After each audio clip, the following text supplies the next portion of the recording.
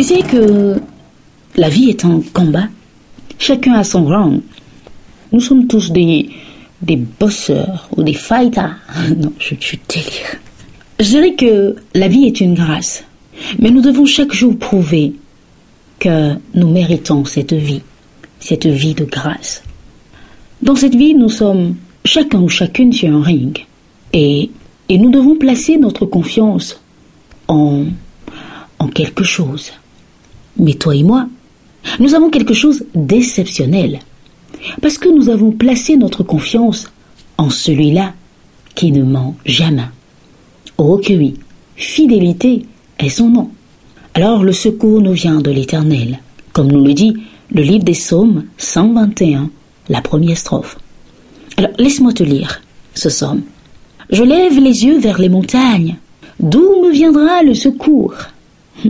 Le secours me vient de l'Éternel, qui a fait les cieux et la terre. Je lève mes yeux vers les montagnes.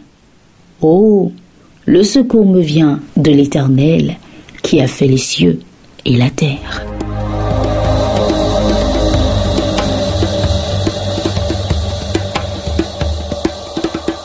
Écoute, cher ami, dans les combats de la vie, ne baisse jamais les yeux.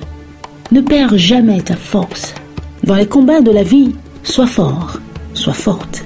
Ne courbe jamais l'échine. Redresse-toi. Bombe le torse. Élève ta voix vers le ciel pour entendre l'écho de ta prière. Alors là, tu auras ta réponse, car tu n'es pas seul. Proclame, je lève les yeux vers les montagnes. D'où me vient le secours?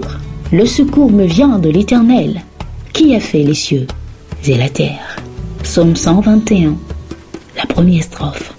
Le secours. Alors jour de grâce et de bénédiction.